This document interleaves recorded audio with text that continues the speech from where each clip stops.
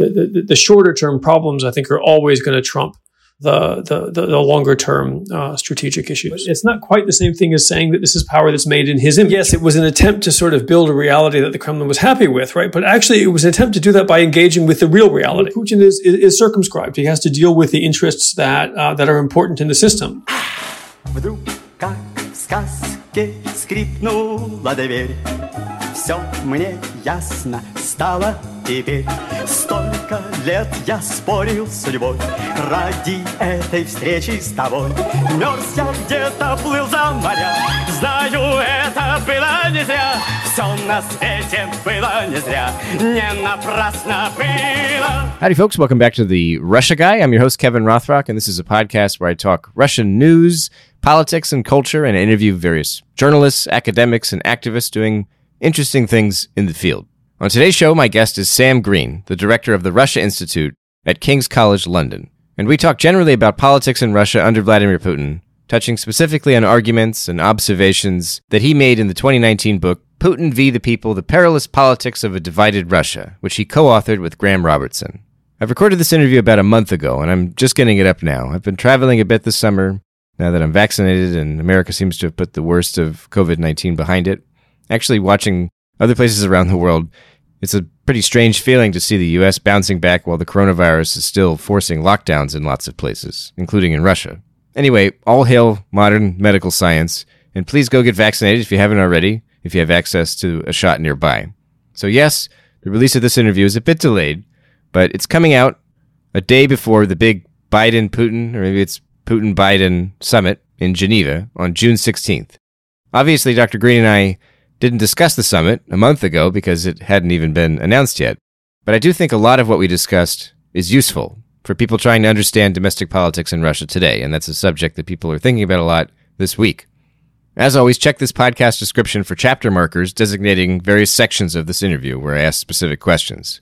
So without any further delay, here's my interview with Sam Greene.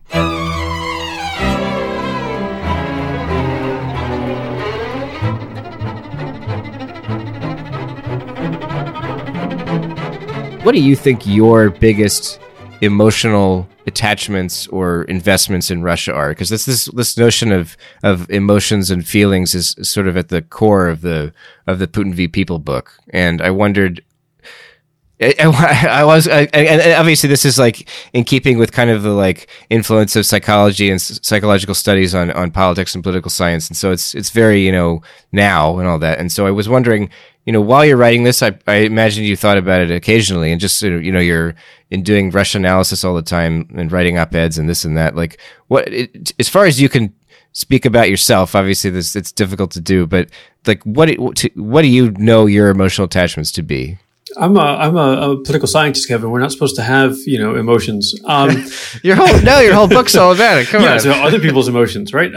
No, I mean, it's a really good question, because one of the things that's always struck me, right, is that I think, Russianists in the discipline, somehow get more emotionally attached to their subject, right? Than I think my colleagues who study, Brazil do, or India. Although actually I think my colleagues who study China have become increasingly sort of emotionally upset by sort of what goes on there. Okay. So maybe, certainly Americanists, right? I suppose people who study American politics can get quite, worried about things. But that's why I don't study American politics, right? Because I wouldn't be able to write about it without, feeling like I had to take a side.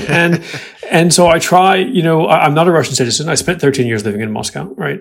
So, on some level, I feel like I'm not supposed to have a horse in that race, and I'm just supposed to be kind of impartial. On another level, right? I'm married to one Russian citizen. I'm a father to another Russian citizen, right? And so, I do, I suppose, have skin in the game. And from that perspective, and of course, I have a lot of friends, right, and colleagues, who, do tend to be sort of on one side of the political barricades in Russia, as I think is true for most of us, who study Russia, including those whose sympathies might actually not, I don't know that many academics whose sympathies are kind of on Putin's side, but people who might consider themselves more,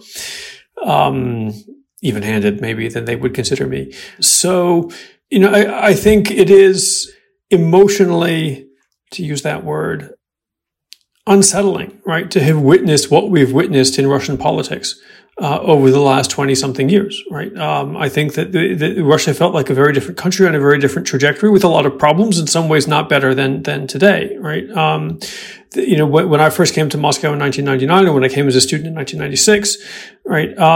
Than it does now, right? And so there is this sense of lost time, of lost opportunity, of closed doors, right? I think is, one of the reasons that I've written about that I think has caused some of the protests and the opposition mobilization, right, is that sense of lost opportunity, that sense of a lost future. And I would be lying if I said that wasn't something that I feel myself. Of course, I have the opportunity to live here in the UK and have a different life, right? So I may not feel it as sharply as people do on the ground. It's not my lost opportunities, but out of a sense of sympathy. I think more than empathy, I think genuinely sympathy, right? It is something that I feel. So you're living in the UK now. You're a Russia expert. You're running, an academic program out there. Mm-hmm. I wanted to know, like, how do you divide your time when it comes to kind of tracking Russia? Like, in terms of tracking kind of daily news and then reading kind of less timely scholarly analysis that's maybe goes deeper or has kind of deals with bigger ideas. Because this is one thing that I struggle with, and I always wonder how other people are managing this in terms of kind of, you could just sit on Telegram all day or Twitter or Facebook or whatever, yep, and track every little thing you can get your hands on. You'll never be able to get it all, obviously, but little scandals, little right, utterances by some official, this or stat or this or that. And then you can turn around, you can read, you can read a book, yep, you can read like a scholarly article. How do you divide your time? It's tough, and it sort of comes and goes depending on what else is going on, right? So, I am, I have a day job, right? The day job is actually less about, researching and writing about Russia. And certainly it's not about tweeting about Russia, right? It is about, teaching and doing the administrative work of running an academic department, right? So that takes up more of my time. I love the teaching part. I don't so much like the grading essays and stuff, but that takes up a lot of time, right? Which means sometimes I don't have much time to follow what's going on. I do kind of have a morning routine in general, because I've been a news junkie since I can remember, right? So I turn on the news on the radio in the morning and I look over breakfast. Usually, it used to be 3 newspapers, right? I would look at the New York Times, the Financial Times, and Vedomosti. Vedomosti has sort of fallen off that list in recent months as a result of the changes that have happened there. I've kind of replaced it with V Times, and we'll hope that they survive.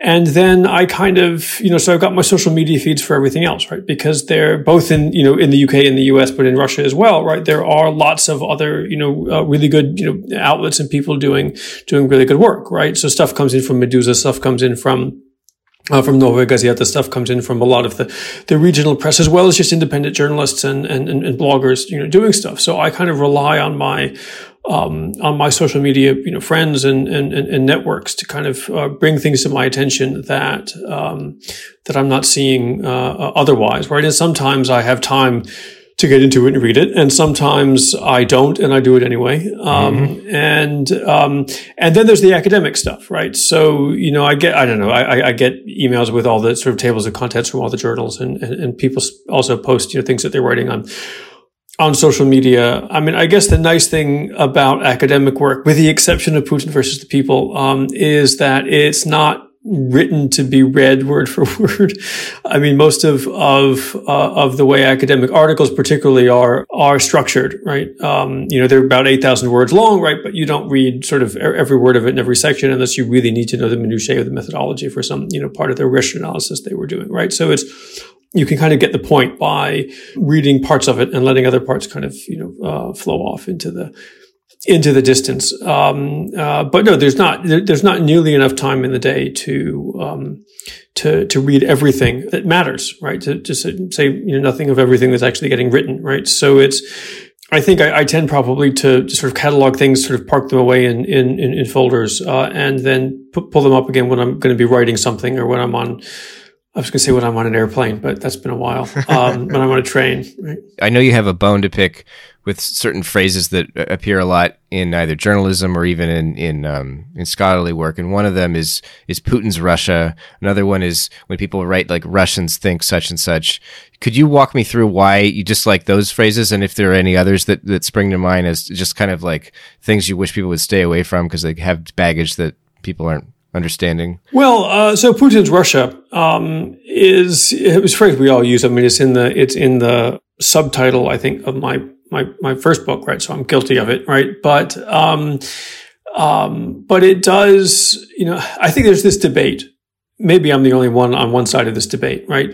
But so we were just talking the other day at an online conference about Tim Fry's new book, which is excellent, which I recommend. But one of the things that he talks about is sort of the personalization of power in Russia, right? That Putin has sort of built this system that in his image or to his liking, and that he really has tailored it, right? And I've kind of made the argument that I think it's much more about personified power, right? That Putin actually doesn't get to. In fact, if you look at Tim's book, and a lot of the stuff, the good stuff that's being written, right? People recognize these nuances, right? But Putin is circumscribed. He has to deal with the interests that are important in the system. In some ways, interests that he's not particularly comfortable with, or that he may not like, and certainly that he didn't create, right? But that he can't do anything about. He has to live with them, and he plays a certain role for this system, right? One of the things that he does is to make the system at least somewhat legitimate, right? Because we can have debates about how popular Putin is himself, right? But he's a hell of a lot more popular than Sechin, right? Or Kovalchuk or any of these other people who are benefiting from his, from the system of power, right? And so in order to keep things kind of legitimate and to win elections such as they are, right? He needs to personify this power. He needs to be the actor on the stage that everybody sees and everybody votes for, right? And that does give him a lot of power, gives him a lot of leverage, right? But it's not quite the same thing as saying that this is power that's made in his image, right? And in a lot of ways, he is the image of this system of power that exists, right? In some ways because he's helped to make it the way it is, and in some ways because it's just sort of the way things have worked, right? From that perspective, I think it is misleading to think about Putin's Russia, right? I think in a lot of ways, Putin reflects something deeper about the set of institutions and relationships that have sort of crystallized in Russian politics. Sorry, what was the second bone you said I had to pick? The Russians think X, like kind of generalizing. Oh, yeah. Well, I mean, so generalizing is always a bad thing to do, right? I think I'm certainly on the side, that we should, what really gets my hackles up, I guess, is when we say Russia did this or Russia did that, right? So that's the first level, right? What do we mean when we say Russia, right? If we mean the government, if we mean the Kremlin, if we mean Putin, if we mean the army, right? Say that. If you don't mean 140 something million people, right, then don't just say Russia, right? If you do mean 140 something million people, right, Russians support the president, then we need to think about, well, okay, what portion of them, right? But also, are we really assuming that everybody's doing all these things for the same reason? Right. We all we can find lots of people who are doing very similar things, or maybe even saying similar things, but that doesn't necessarily mean that the things that are going on inside their heads and the reasons that they're doing it are all the same, right? So as social scientists, we do need to generalize, and we can't just sort of talk about, 140 something million individuals, right? We do need to be able to break them down into groups, and that means some oversimplification and some generalization, and that can get us into trouble sometimes, but we certainly don't want to assume that they are all of a kind, right? And we probably don't even want to sort of just divide them up into people who support Putin and people who don't, right? I mean, it is a lot more. It's a lot more complicated than that, obviously. Do you think that generalization is that evidence of Russophobia, or is it just kind of laziness and shorthand when you see it in the media, for instance? I think that for the most part, right, it is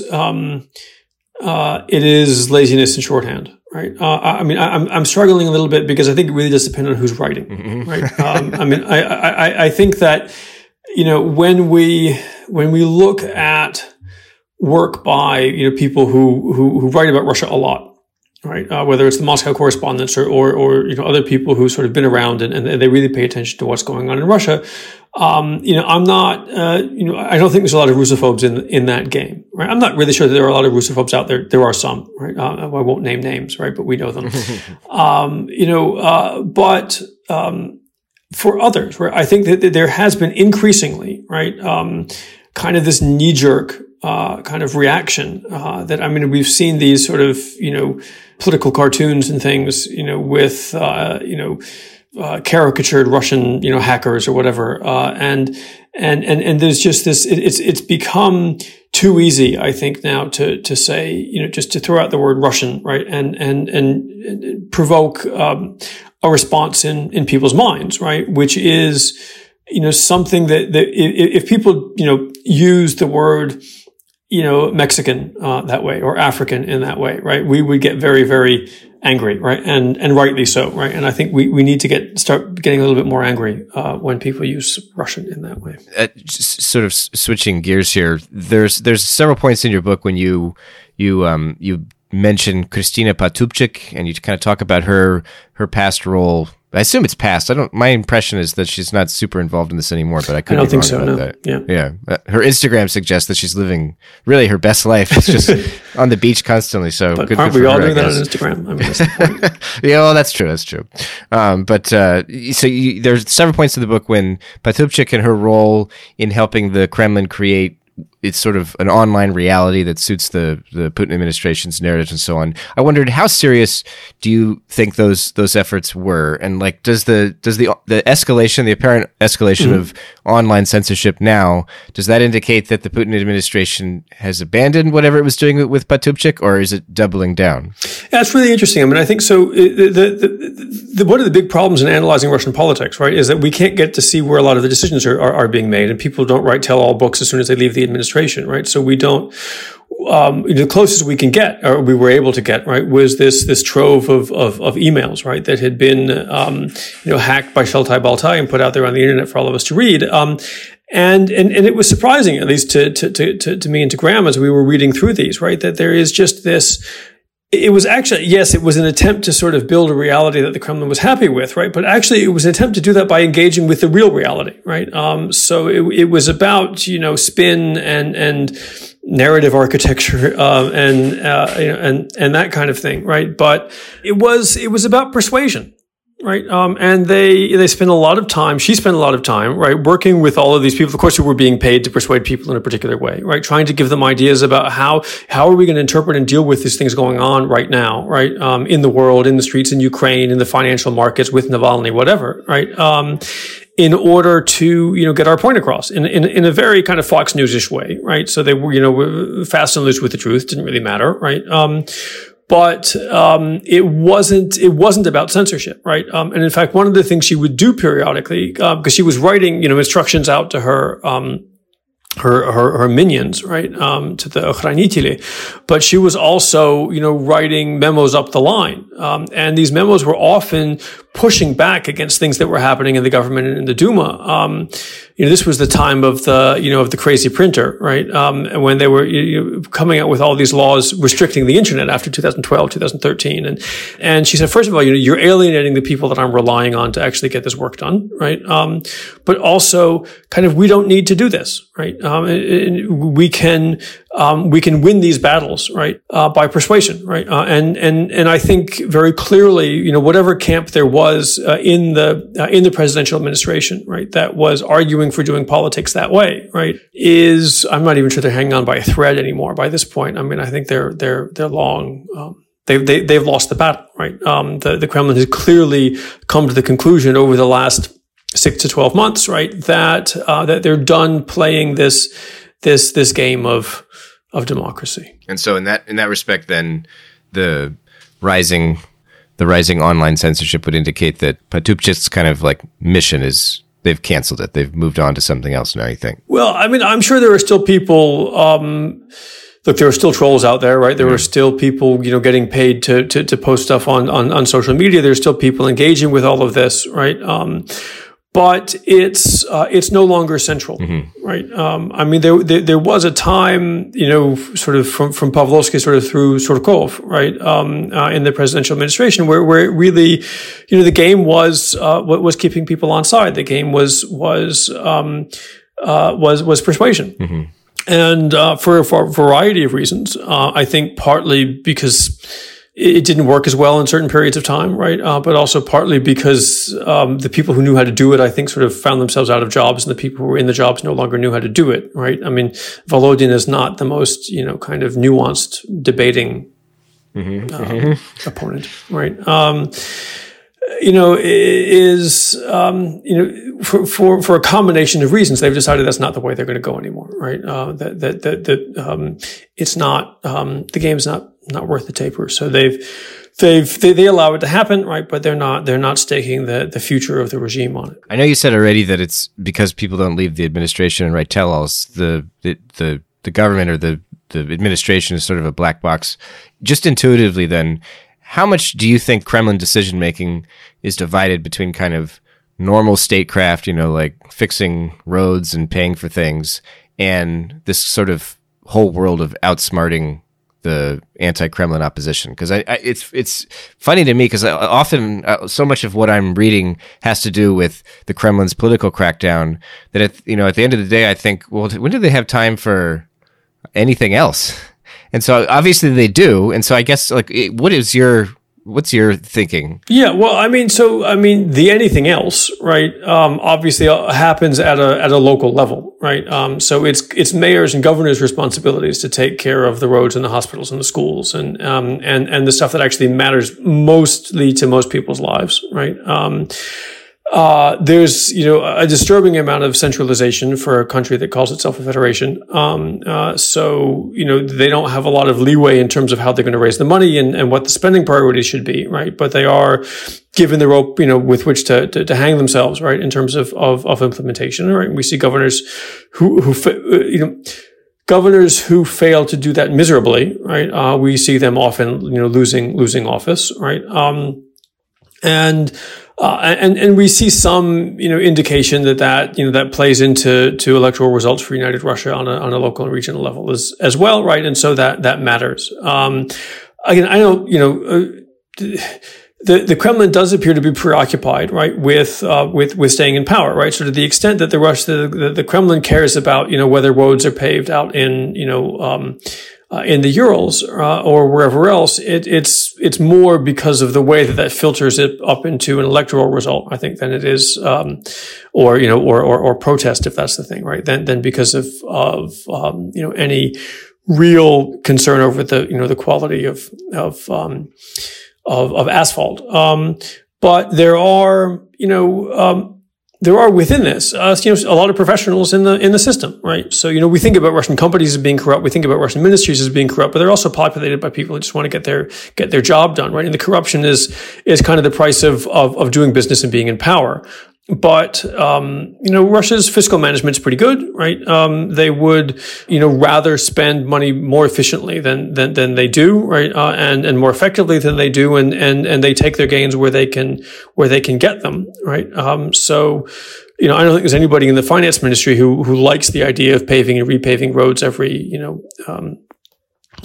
year or so, right? Just because it's actually interesting to somebody, down the value chain to get a little bit of money out of those contracts. So they're looking for ways to improve this. We've seen, introductions of some things in terms of e-governance, right? That have had, an impact. And, generally, I think, in fact, there's some research that's been done by, my colleague at King's School, Sharafutinova, and some people at the World Bank looking at the relationship between the introduction of these sort of e-governance platforms and political support and perceptions of corruption, right? And it does work, right?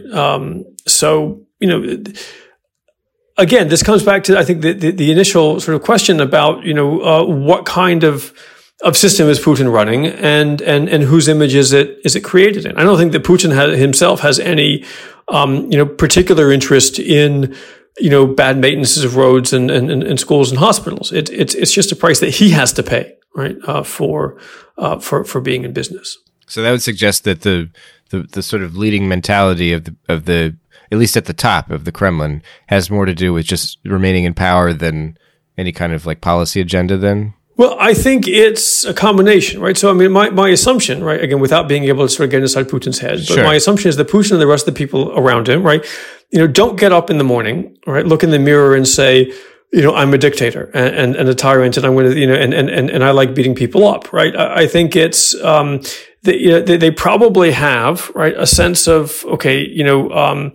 these are our long-term strategic plans, right? These are the things that we need to do sort of in the medium term to reach those long-term strategic plans. And these are the things on the agenda for today, right?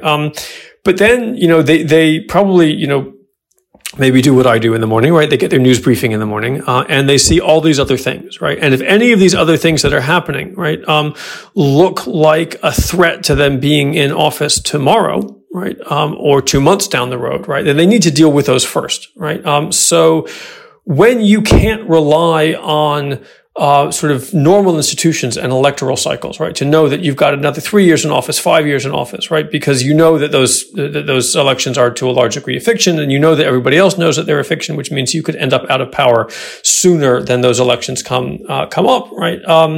Then you don't have the luxury of thinking, okay, I can take some hits now, right? In the short term, I can let these fires burn, right? Because I really want to focus on that longer term strategic goal, right? So the shorter term problems, I think, are always going to trump the longer term strategic issues.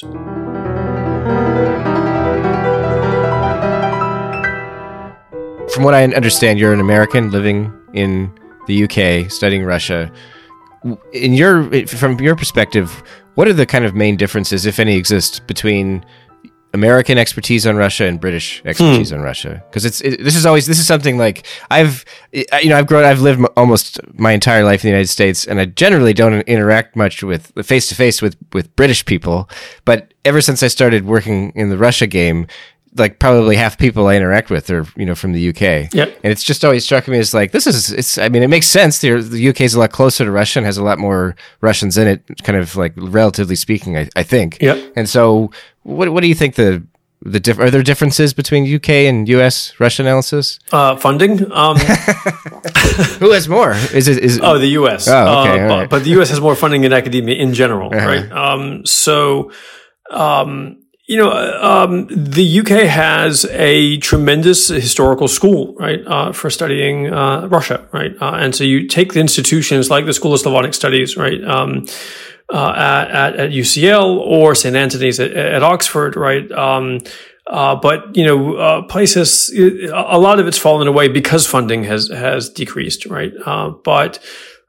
So places like Birmingham, Manchester still going, but not, certainly not what they used to be. Places like Glasgow, Edinburgh are still doing very well, right? And other places, Exeter, has got a great little group, right? And I've been very lucky that we've been able to build something, at King's that wasn't there before. But those, we've been able to do it in part because there is this sort of tradition and history of interest, right? I think in terms of the differences, yes, I mean, funding matters, right? So there's just more funding for social science, even though my American colleagues would, are constantly crying about how much less money they have than they used to, right? It's still a whole lot more than we've ever had. But I think there's, I don't know if it's a flip side of that, but there's more room for academic area studies in the UK than there is in the US, particularly in the social sciences, right? The UK is still a few years behind sort of the quantitative turn in political science in particular, which means that for people like me, right, who tend to want to dig into things a little bit more interpretatively, get into sort of thicker modes of research and analysis, spend more time, reading things rather than counting things. It's just easier to get and keep a job, I think, than it would be, in the U.S., political science department. But, having said that, I think the U.S. has really begun to recover, right? So in that respect, right? So you see a lot of particularly places, think Columbia. I mean, Harvard's always been there. Actually, so is Columbia, of course, but, Wisconsin, Indiana, Stanford, George Washington, right? Places that, we've known for a long time, right? But have really been able to square this circle of doing, rigorous quantitative research in the way that political scientists are supposed to these days, right? While also maintaining a really deep appreciation for the nuances of what's going on in Russia and the region. So it's in that respect, the U.S. is catching up.